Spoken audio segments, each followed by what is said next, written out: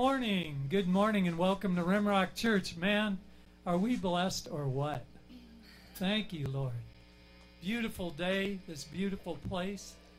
As we get started here, I just want to mention there's been literally dozens of people, members of this congregation and others, who have built this stage and provided the finances so we can enjoy this beautiful place. And we just want to say thank you. And just, thank you to all you. Thank you, Jesus. Amen.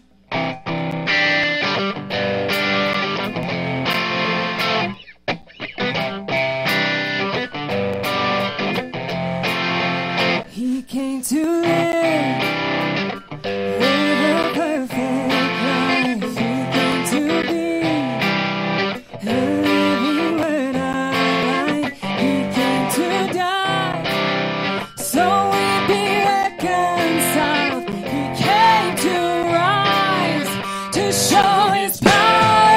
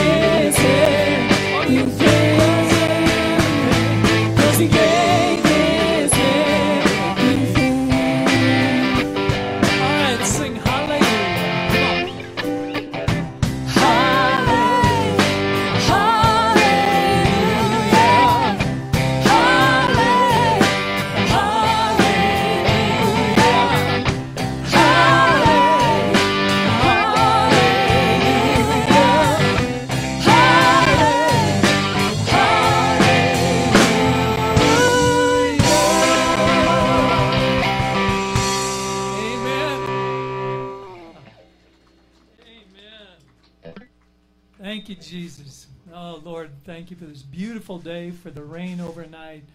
And oh, God, we just want to say thank you right now. And, God, we pray for our nation on this 4th of July weekend. God, we need help. You know this, Lord, but you are in control, and you're not wringing your hands. You are seated on your throne, God. You are in control, God. Just help us to each surrender to your love anew this year. Amen. God bless America, land that I love. Stand beside her and guide her through the night with the light from above. Let's make it a prayer. Come on. From the mountains to the prairies, to the oceans, white with foam. God bless America, my home, sweet home. God bless America, my home, sweet home. I think we need to sing that one more time as a prayer. Let's lift it up one more time. Here we go. God bless America. That's our prayer today, God. Land that I love. Stand beside her and guide her through the night with the light from above. Amen. Come on, sing it. From the mountains to the prairies, to the oceans, white with foam. God bless America, my home, sweet home. God bless America, my home, sweet home. Sing. Good is thy faithfulness, O God, my Father. There is no shadow turning with thee. Thou changest not, thy compassions they fail. As thou hast been, thou forever. Come on, sing. Great is thy faithfulness, great is thy faithfulness. Morning by morning, your mercies I see. All I have needed, thy hand has provided. Great is thy faithfulness, Lord, unto me. Summer night. Come on. Summer and winter and springtime and harvest. Sun, moon, and stars and voices above. Joy with all nature and man witness to thy great faithfulness, mercy, and come on. Great is thy faithfulness, great is thy faithfulness. Morning by morning,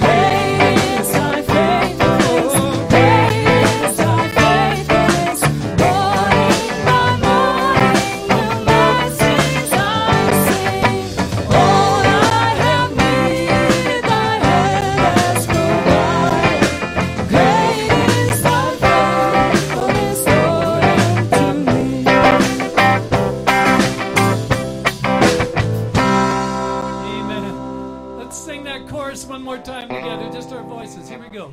Great is thy faithfulness. Great is thy faithfulness. Morning by morning, new mercies I see. All I have needed, thy hand has provided. Great is thy faithfulness, Lord, unto me. Amen. Amen. You may be seated. Where's Michael? Oh, it's right behind me. Here we go. There you go. Snuck up on me. Good morning. How's everybody doing? Welcome to Rimrock Church. My name is Michael. I'm one of the pastors here on staff. We're so glad you could join us this morning. Obviously, beautiful place. This morning I was driving up. I'm like, I wonder what worship was like in Garden of Eden. You know, being perfect, God being there. Outdoors, obviously, God likes hills and mountains more so than the oceans. For those of you surfers, because in heaven there are no oceans. Get over it. So, being that we are here, it's just amazing, in God's beautiful country, and have an awesome time of getting together and not only fellowship but also worship our Maker. What a beautiful place this is. It's a great reminder of who God is and what He's capable of, regardless of our shortcomings and struggles that we have. Since we're outside, a couple of house rules just to kind of help you guys through this process. No donuts right off the bat. Some of you have come up to me very sad face because there's no sugar for you this morning. You may indulge at home or other places, but we will not have donuts here for the next 8 weeks. And I noticed you guys are sitting way far back. You may sit closer. These guys are tamed. I promise that. For the most part, they've had their shots, so they're good. So if you want to sit closer, please do so. The only reason the cameras are here so we could live stream.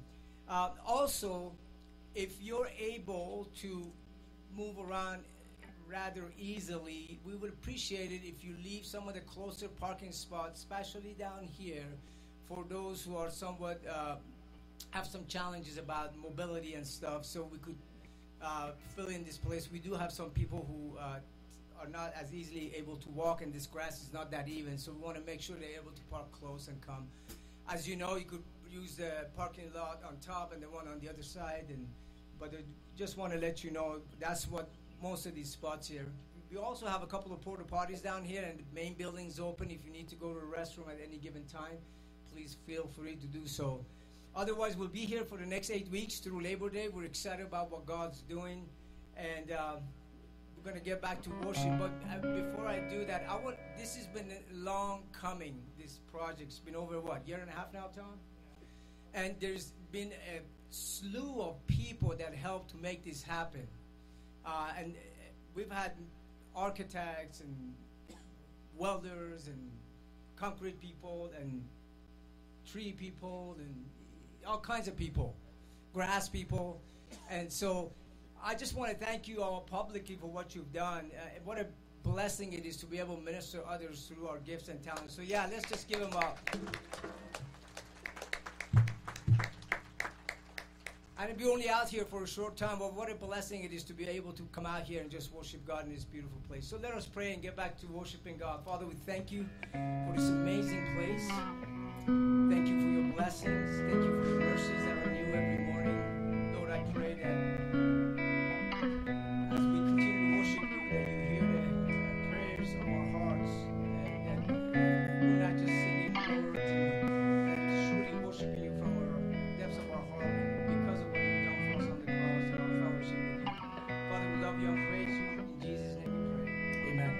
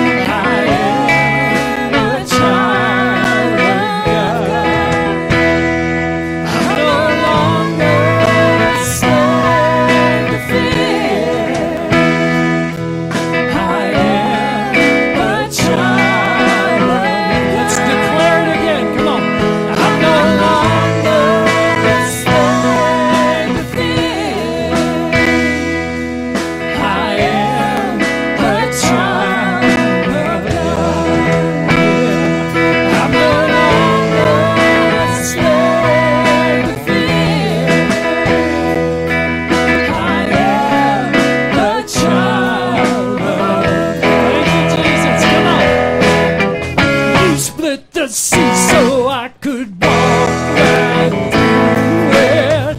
My fears are drowning in endless love.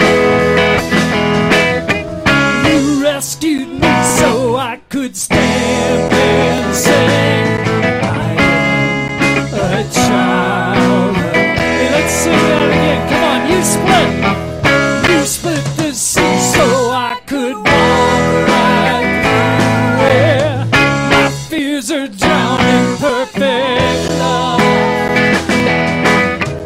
You rescued me so I could stand and sing.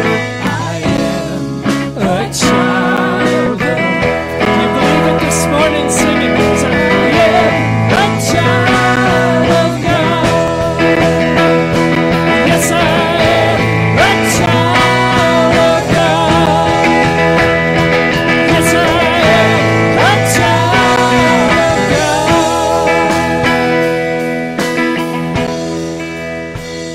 And I'm no longer a slave to fear. I am a child of God. Thank you, Lord. I'm no longer a slave to fear. I am a child of God. Amen. Amen.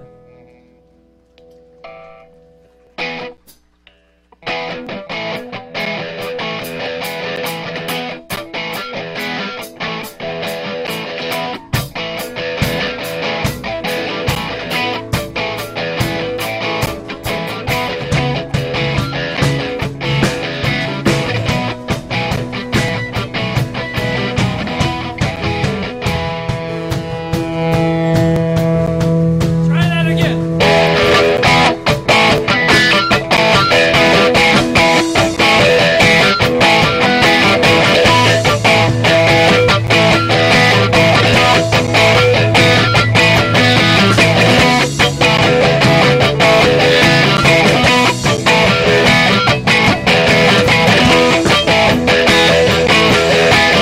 All right, let's sing.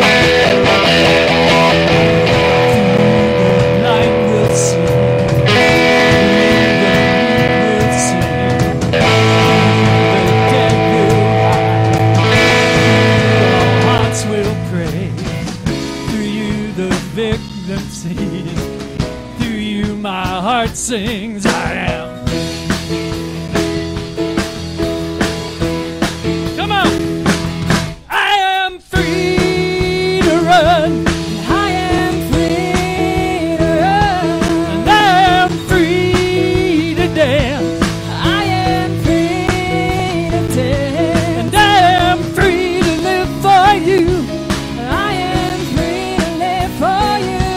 I am free. I am free.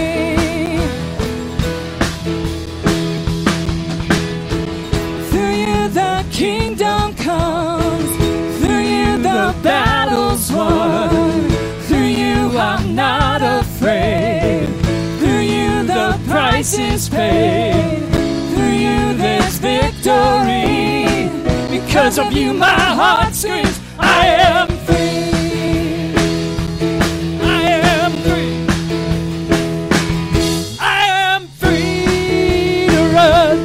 I am free to run. And I am free to dance. I am free to dance. And I am free to live for you. I am free to live for you.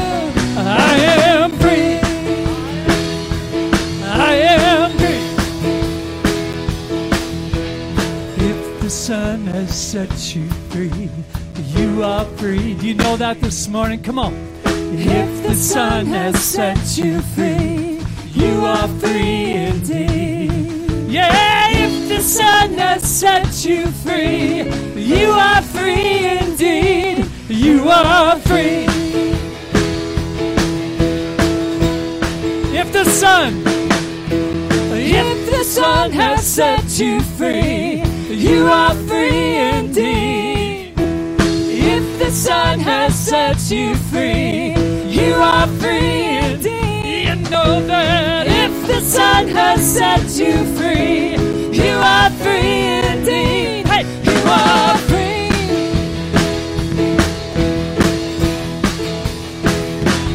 I am free to run, I am free to run. and I am free to dance, I am free to dance. and I am free to live for you. I am free to live for you. I am free. I am free. I am free.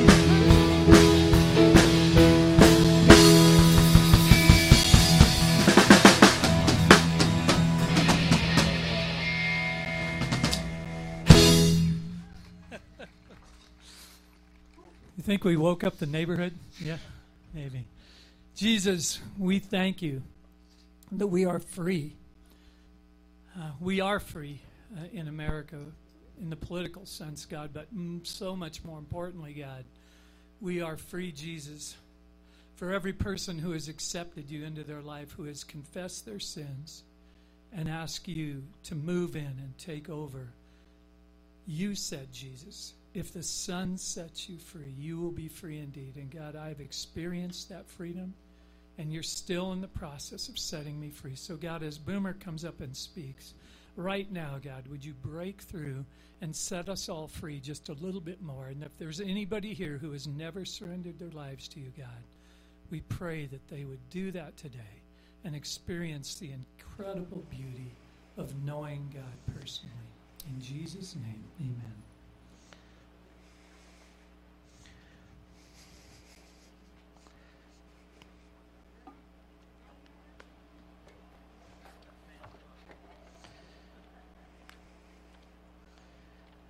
Well, good morning, Rimrock.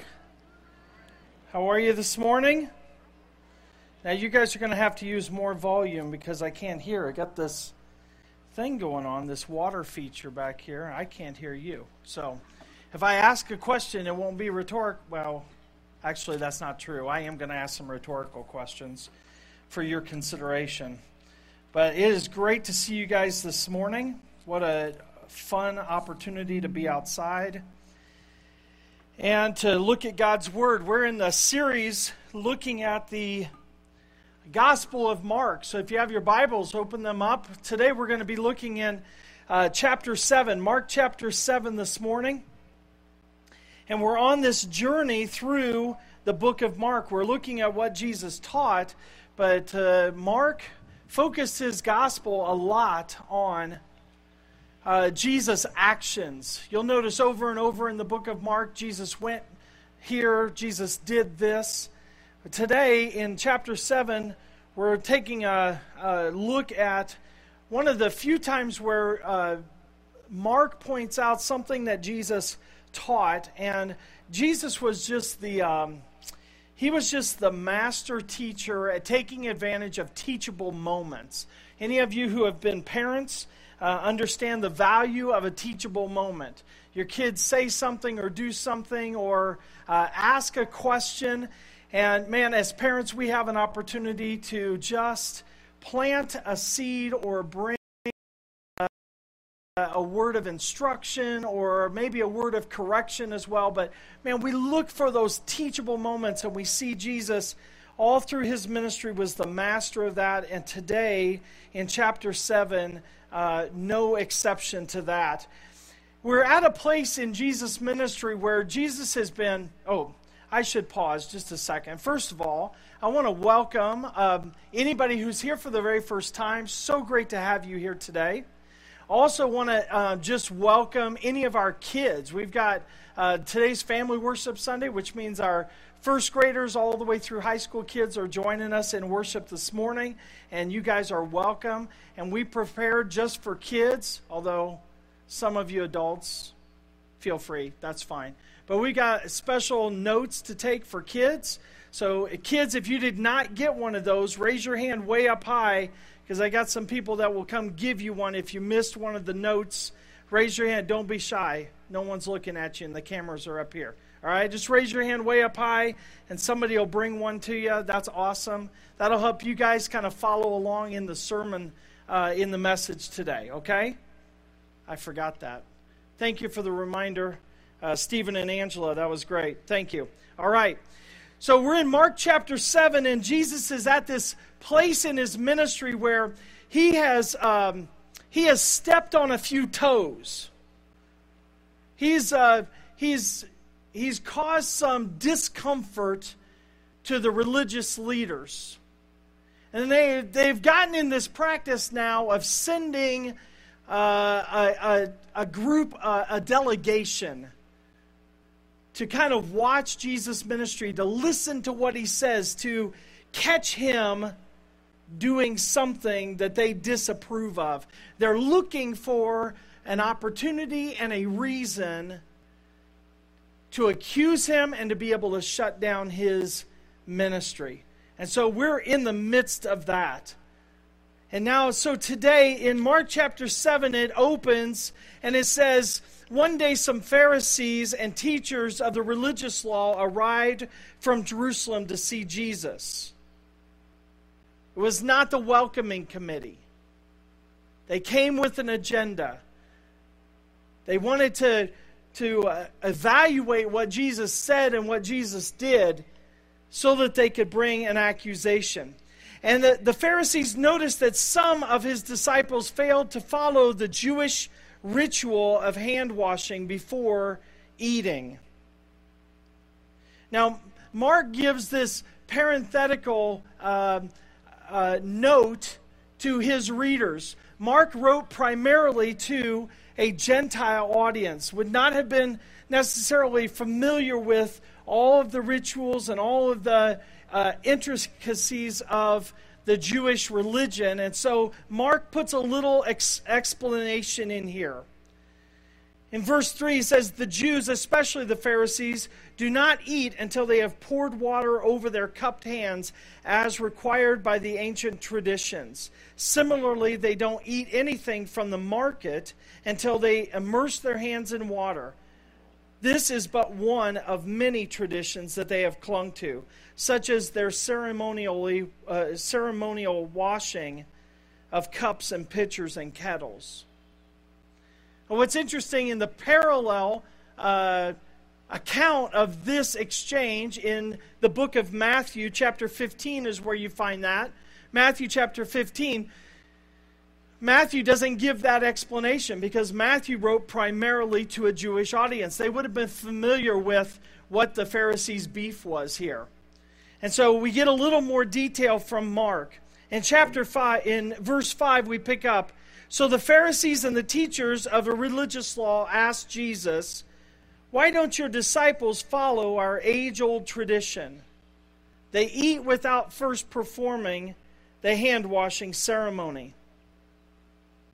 Now, here's what's interesting, right? On this occasion, they take issue with the disciples not observing this tradition of washing before they eat. Now, kids, just let me be really, really clear, okay? This is not them being like your mom saying, you need to wash your hands before you come in and eat dinner. That's not what this is. So you are free to listen and obey your mom and wash your hands before you eat. That's good hygiene. That is not what's going on here. That's not their concern. Their concern is about this tradition of washing as a way of showing other people and proving to God that they follow all of the rules. This was ceremonial washing. And it came from this tradition that kind of stemmed out of instruction that came from Exodus chapter 40, where the priests were instructed to wash themselves before entering into the tabernacle, as a way of demonstrating or reminding themselves that they kind of walk around in a community that has sin, but before they entered into, represent the people before God, they were to wash. And so God had set that up. Wash this. That's a reminder to you. But what it had done, that tradition or that law had then gotten morphed into a tradition that really began to make a distinction between those who were clean and those who were unclean, or those who were acceptable to God and those who were far from God. And that mindset created this chasm between God's people and the culture that they were to be a blessing to. It had gotten twisted. And this wasn't the only example of that. In fact, as we look at these traditions, were kind of handed down orally, right? And so they were taught generation after generation, word of mouth, and it was really kind of a cool part of the culture, I think, that we've lost. Is people actually listened and they actually memorized and they actually paid attention to what they heard. I think that's kind of a cool part of their culture. But they had been handed down orally for generation to generation, and that's the way that they were taught and passed down in Jesus' day. But around AD 200, they were written down in a document called the Mishnah. And in that document, we're going to talk a little later and bring out some examples of what was written down eventually. But in Jesus' day, these were oral traditions.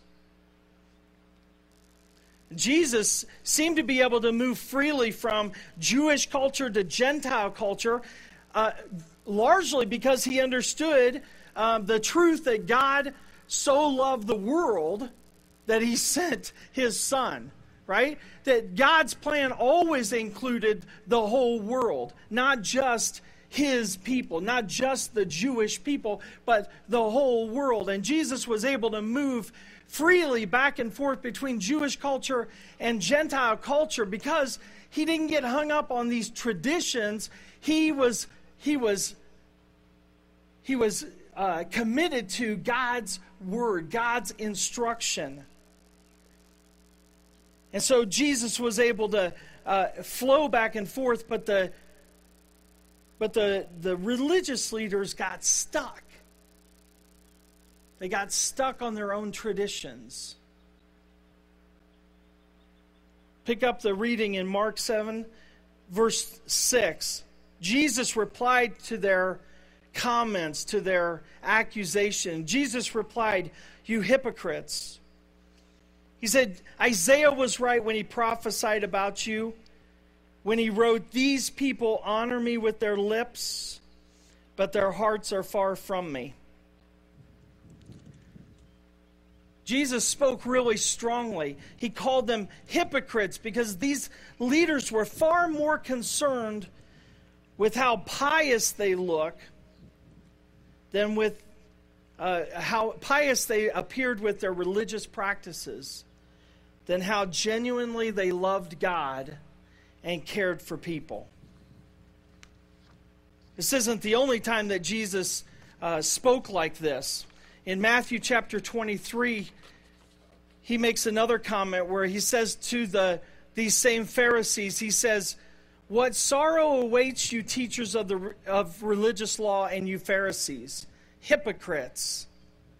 For you are so careful to clean the outside of the cup and the dish, but inside you are filthy.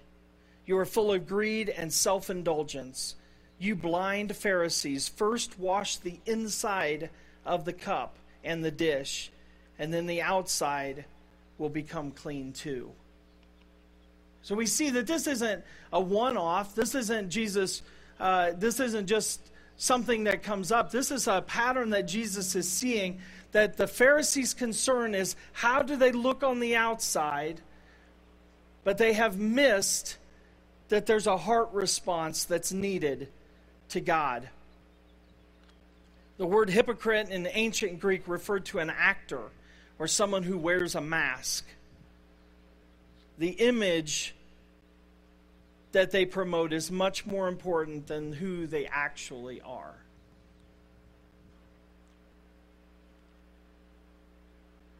Jesus continues in Mark. Verse 7, he says, their worship is a farce, for they teach man-made ideas as commands from God. For you ignore God's law and substitute your own tradition. And then Jesus said, you skillfully sidestep God's law in order to hold on to your own traditions. Do you see what he's getting at? Jesus is saying that you've got the law. God has given you his law. But to that law you have added all of these traditions. And you hold the traditions more firmly and more carefully than you do the Word of God. These washings were commanded only by tradition, not by Scripture. And the Pharisees knew this, but they held those traditions in higher authority than the Scriptures themselves. From the Mishnah, Rabbi Eliezer is quoted as saying, he who expounds the Scriptures in opposition to the tradition has no share in the world to come.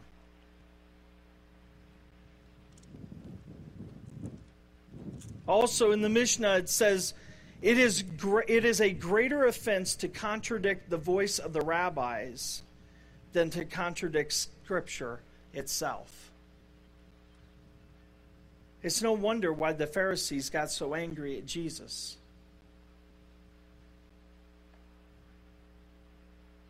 Jesus didn't value those traditions. In fact, he disregarded a lot of those traditions, but he followed God's word. So Jesus gives them another example. He says, for instance, Moses gave you this, verse 10. For instance, Moses gave you this law from God. Honor your father and mother. And anyone who speaks disrespectfully of father or mother must be put to death. But you say that it's all right for people to say to their parents, sorry, I can't help you, for I have vowed to give to God what I would have given to you. In this way, you let them disregard their needy parents, and so cancel the word of God in order to hand down your own tradition. And this is only one example among many others. That's the law of Moses. That's God's word of instruction. Commanded children to honor their parents. And while children are living in their parents' home, also to obey their parents. But even after leaving their parents and not being under that command to obey, even as adults, we are to honor our parents because of who they are. That role that they have in our life. And so that includes the caring for them. And yet the Pharisees had created this loophole, right? This technicality. It said if a parent came or expressed a need or had a need and a child said, I would have helped you with that, but, well, unfortunately, I've already committed that to God. And it got them off the hook from helping their parents. Even though the thing that was given to God didn't actually have to leave their possession. It was just, set aside. It was earmarked, we might say. And so by that, one example, the Pharisees honored their tradition more than what God had instructed, which is to honor your parents and to care for them.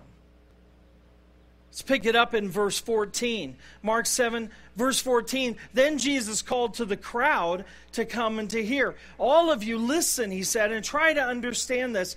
It's not what goes into your body that defiles you, but you are defiled by what comes out from your heart. The context is really important here. Jesus isn't saying that nothing that comes into us can defile us. The context is specifically about eating and washing in a ceremonial way. We know that there are plenty of things that can come in, and not necessarily, not talking about food, but there are things that can come into our lives from the outside that can distract, things that can lead us into disobedience, into sin, things that can defile us. But Jesus is talking, he's making a radical, a revolutionary statement to his Jewish audience, saying that there's nothing that you can eat that will make you unclean. Jesus he's looking ahead to when, under the new covenant, that he would declare all foods to be kosher, to be good to eat. Jesus is looking ahead, but for his audience in that moment, this was revolutionary. And his disciples they weren't sure that they caught it. So you see what happens next. Then Jesus went into a house to get away from the crowd, and his disciples come and they ask him what he meant by the parable that he had just used. Like the disciples are standing there going, I'm not sure that I understand exactly what you're getting at, because I think you just said nothing that we eat can make us unclean. That was, from the time they were children, that was one of those rules. And Jesus just pushes that to the side. And he says, look, I want you to get the bigger picture. God is not concerned with the food that you eat. God is concerned with what comes out of your life, what comes out of your heart. This is the distinction that Jesus is making. And this wasn't the first time that Jesus has made comments like this, right? I mean, if you think back to the Sermon on the Mount, that the Sermon on the Mount was revolutionary as well, because Jesus was saying, you have heard it said, don't murder, but I say if you hate somebody in your heart, then you've already committed murder. And Jesus went on. He gave example after example after example, and he took the law from the outside and he drove it into the heart. He expressed over and over and over again, God is concerned with what is in here that manifests itself in your life, not by the religious actions that we take.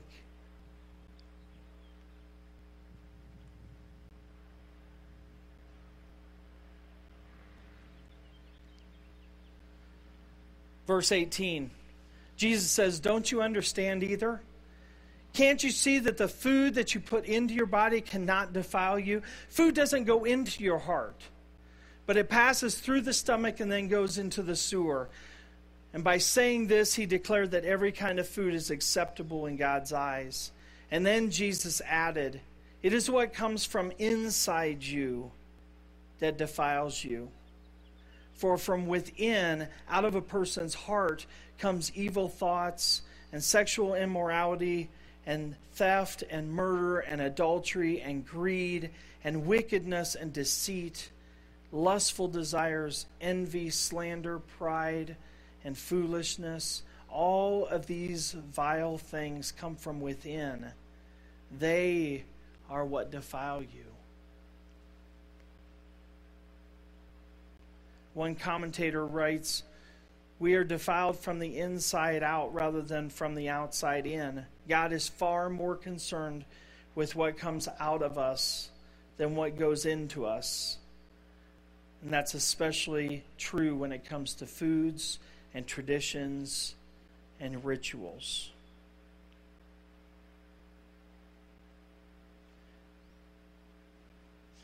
I've been reading this book called All of Grace by Charles Spurgeon. And now, I should do this more. These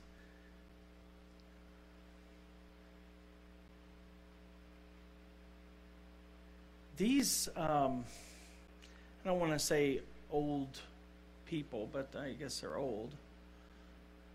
But I mean, these men and women that we kind of look to in our faith, people who write and had a walk with Jesus that was incredible. It's been a real blessing to read this book by Spurgeon, and I'd like to share with you a quote out of that. It's lengthy, but I think it pertains really well right here.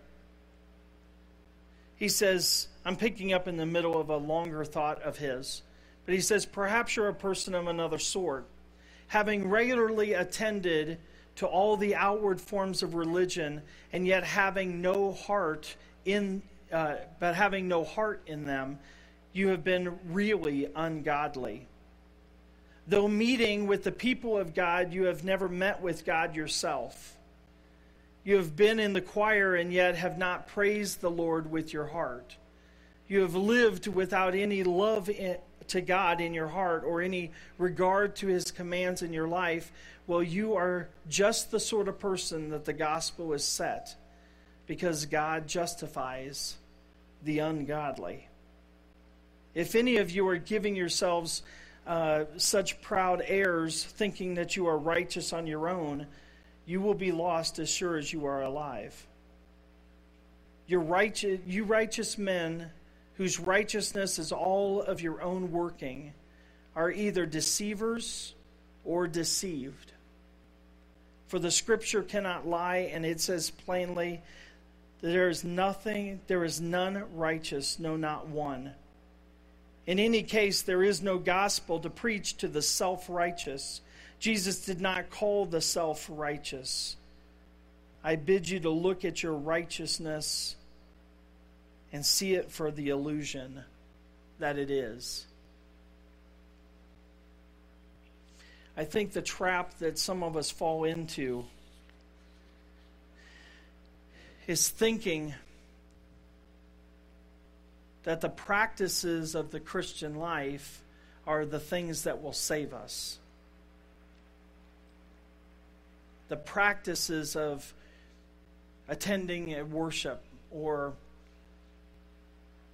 worshiping in song, or reading our Bible, or spending time praying, or being generous with money, or volunteering to serve someplace. Sometimes we get confused or deceived, and we think that those are the things that make us right before God. And that's not the case.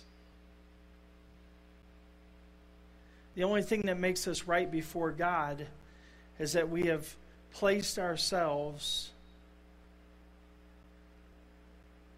in Christ, and that he stands before us as our representative before a holy God.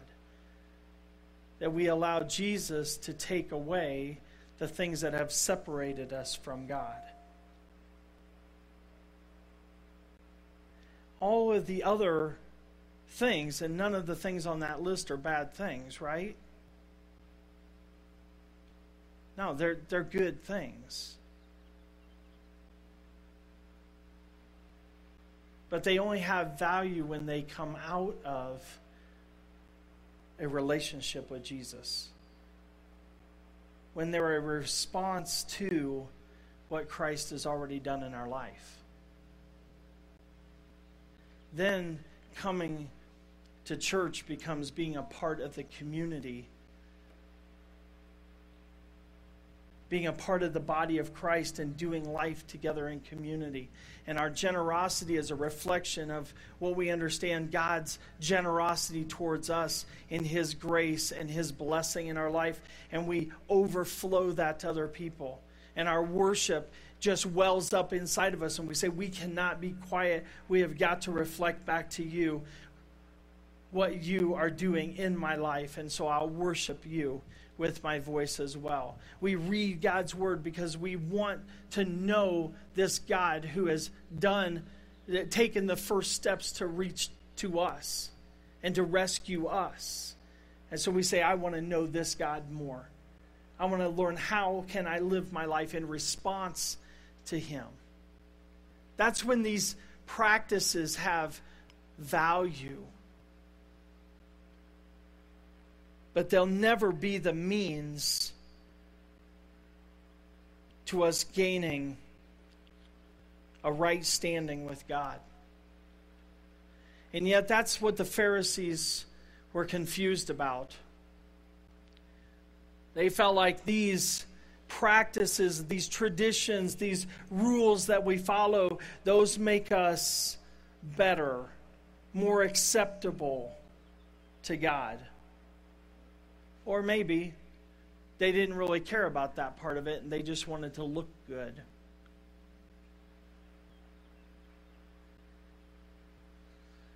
So the question, I always try to start my message prep with the question, so what?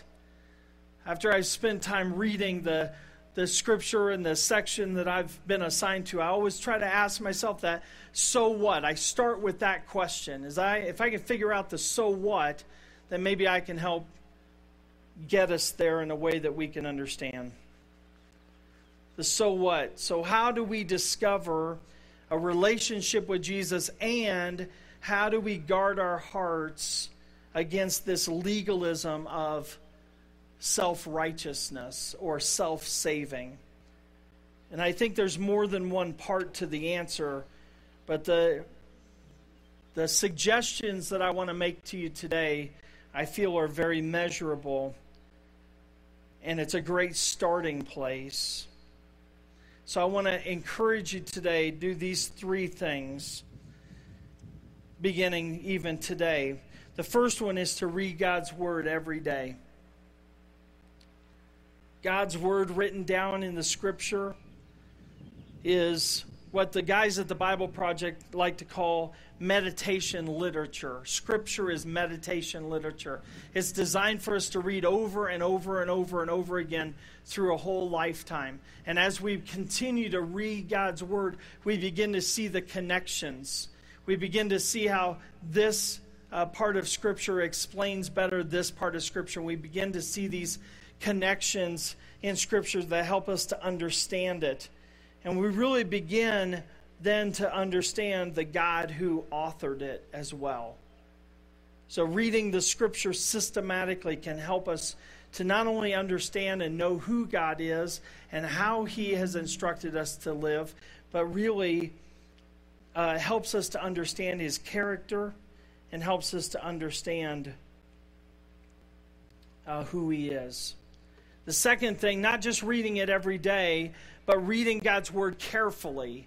Reading God's Word carefully. So not just a kind of a quick, cursory, surface level reading of it, which is important, but also then to develop these skills to begin to understand the Scripture deeper, to understand it better, to do a deep dive into the background of the author and the situation and the people who were receiving God's Word, to understand the context that it was written in, to understand its meaning, and then to be able to accurately apply it to our life today. Lots and lots of good. We're living in a time where tools to be able to understand God's Word are easily accessible. Easily accessible. A good study Bible, a commentary, lots of online opportunities as well. Maybe even joining like a precept Bible study that will teach you how to ask good questions of God's Word as you're reading it. Just asking good questions as you read helps you to understand and explore Scripture deeper. So read God's Word daily, read God's Word carefully, and then the last is to read God's Word in community. This is kind of a new idea, or at least the importance of it has been kind of raised up on my radar. But I love this idea that as we read God's Word together with other believers, we get the benefit of of hearing what God's teaching someone else, and they share what God's teaching them, and then we get to add to that, and other people are adding what God is teaching them, and together we're learning, together we're tying Scripture together. Oh, I remember this piece, and I think this applies over here. And as we begin to read God's Word in community, not only is the whole experience of God's Word richer, but it also helps to protect us against reading God's Word and interpreting it in a way that makes it palatable to us. It's a little checks and balance. I remember when we went through the Judges series here, that's a hard book, and those were some. That was a hard series to go through, and I got together with a couple other guys. We'd get together on Tuesdays or Thursdays in the week, and we would read it together, and we would discuss it, and the things that were challenging about that, and where else were we seeing in God's Word the way that He works out His plan, even through flawed people. And we were having these discussions, and it was so good. It was so rich. It was so fun to get together and read God's Word in community. Every 2 weeks, the preaching team gets together, and we talk about kind of the next two messages that are going to be preached. And we discuss it together. We talk about it. What is God teaching you? And that brings this thing to mind, and we add to it. And so really the messages that you hear here are kind of this, they've been influenced by the whole team. And it's just it's one of my favorite things that I get to do as a pastor, is to be able to be in that group with Bill and Ben and Nick and these guys, and we read Scripture together. So I want to encourage you guys, not only just to begin this practice of reading God's Word every day, but also to begin to develop some skills to be able to understand it deeper, to dive deep into it, to understand it better, and then read it in a community. The experience is so rich. As I was talking with Pastor Ben, we didn't get to have our preaching team meeting this week. So I was talking to Pastor Ben about this section of Scripture, and this is what he said. I'm blessed by that man. This is what he said. Pastor Ben said, if we read God's Word every day with a hardened heart, we will be just like the Pharisees, who produced ongoing sin in their lives. But if we listen to God's Word with a heart of faith, God can change our hearts so that we are transformed from the inside out.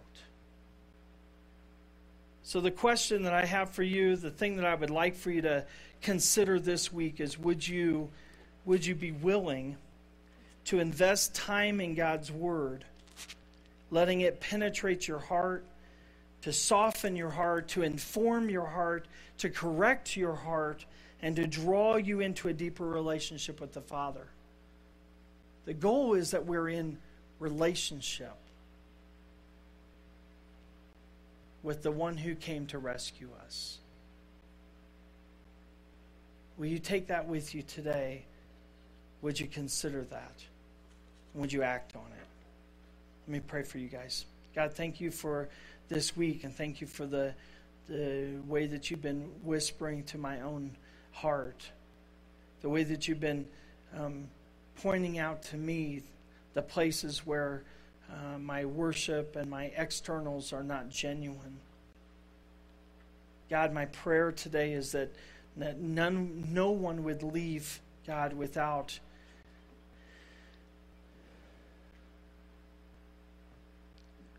you inviting them into a true relationship with you.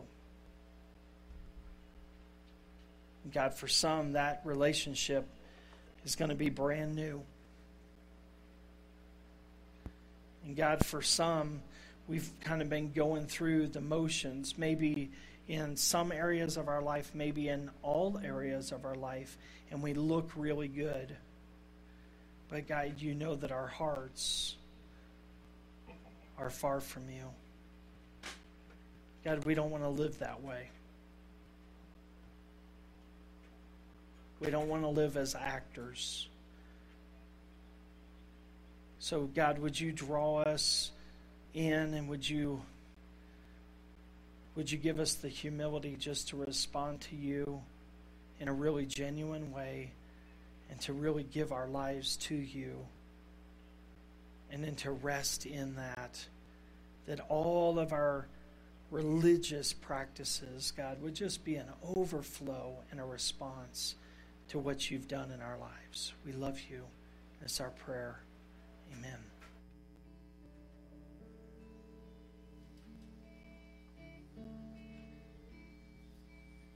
I'm coming back to the heart of worship, and it's all about you. It's all about you, Jesus.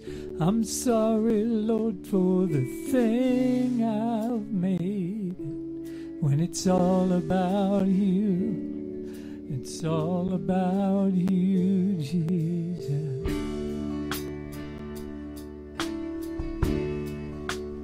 Sing with us. When the music fades and all is stripped away, and I simply come, longing just to bring something that's of worth that will bless your heart. I'll bring you more than a song, for a song in itself is not what you have required. You search much deeper within, through the way things appear. You're looking into my heart. I'm coming back to the heart of worship, and it's all about you. It's all about you, Jesus. I'm sorry, Lord, for the thing I've made it. When it's all about you, it's all about you, Jesus.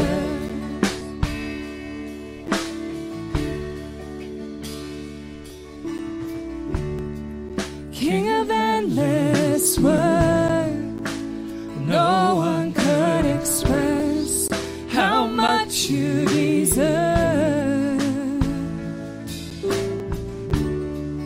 Though I'm weak and poor, all I have is yours, every single breath. I'll bring you more than a song, for a song in itself is not what you have required, not what you desire, Lord. You search much deeper within, through the way things appear. You're looking into my heart. I'm coming back to the heart of worship, and it's all about you. It's all about you, Jesus.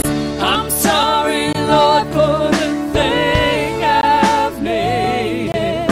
When it's all about you, it's all about you. I'm coming back.